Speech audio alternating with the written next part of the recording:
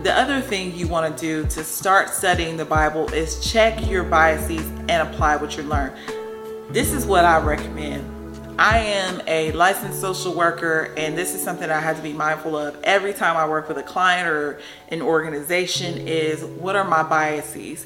Because as much as we hate to admit it, all people, even Christians, have biases and prejudices that inform how we experience the world and how we treat people or experience people. So this is one question you should ask yourself. How does my interpretation of myself, my circumstances, culture, environment, others, social issues, the world, and my interactions with people throughout my life inform how I read, understand, and interpret Scripture and the people and situations depicted in Scripture?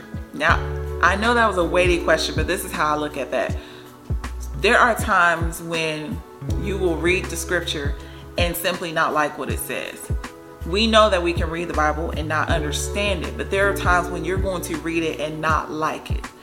And the thing about it is, you have to examine why. You have to ask yourself and be real with yourself. Why does this text bother me? Let me give you an example. I was reading Timothy, I believe. For example, in 1 Timothy chapter 2, verses 9 through 15. Wait.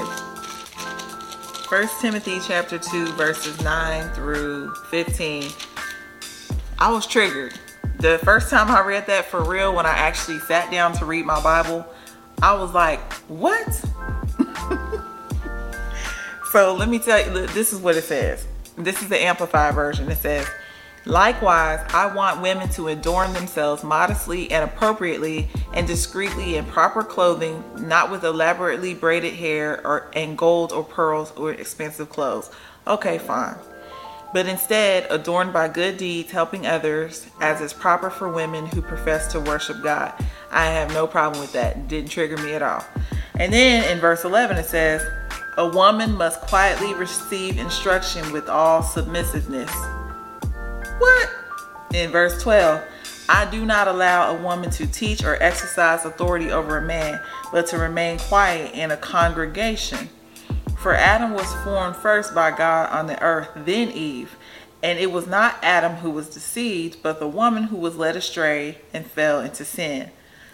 But women will be preserved, that is saved, through the pain and dangers of bearing of children if they continue in faith and love and holiness with self-control and discretion. Now, when I read a woman must quietly receive instruction with all submissiveness, my first thought is, who's he talking to? Who is he talking to? Now, technically, if you're doing a contextual study of Scripture, that is a really good question. Who is he talking to? But I wasn't saying that from the sense of wanting understanding. I was saying that because I was offended. Be quiet, who? Why can't I say nothing? Why can't I teach? And that's the thing. When you're reading the Scripture, you're going to come across text that you don't like. And it may not even be text like that where it explicitly mentions, women or mentions men or thing like that. It could be a situation like, remember when Ammon raped his sister, Tamar? David's son raped his sister. And David didn't do nothing about it. There's no biblical evidence that David did anything about it. Now, I saw that and I'm like, oh no.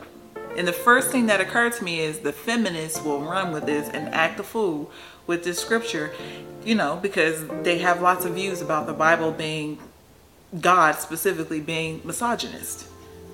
And so when you are mindful of the beliefs and values that you have, when you remember the traumas and the triggers and all the things that affect you, then you can go into Bible study honestly, but you also have to recognize these things do trigger me.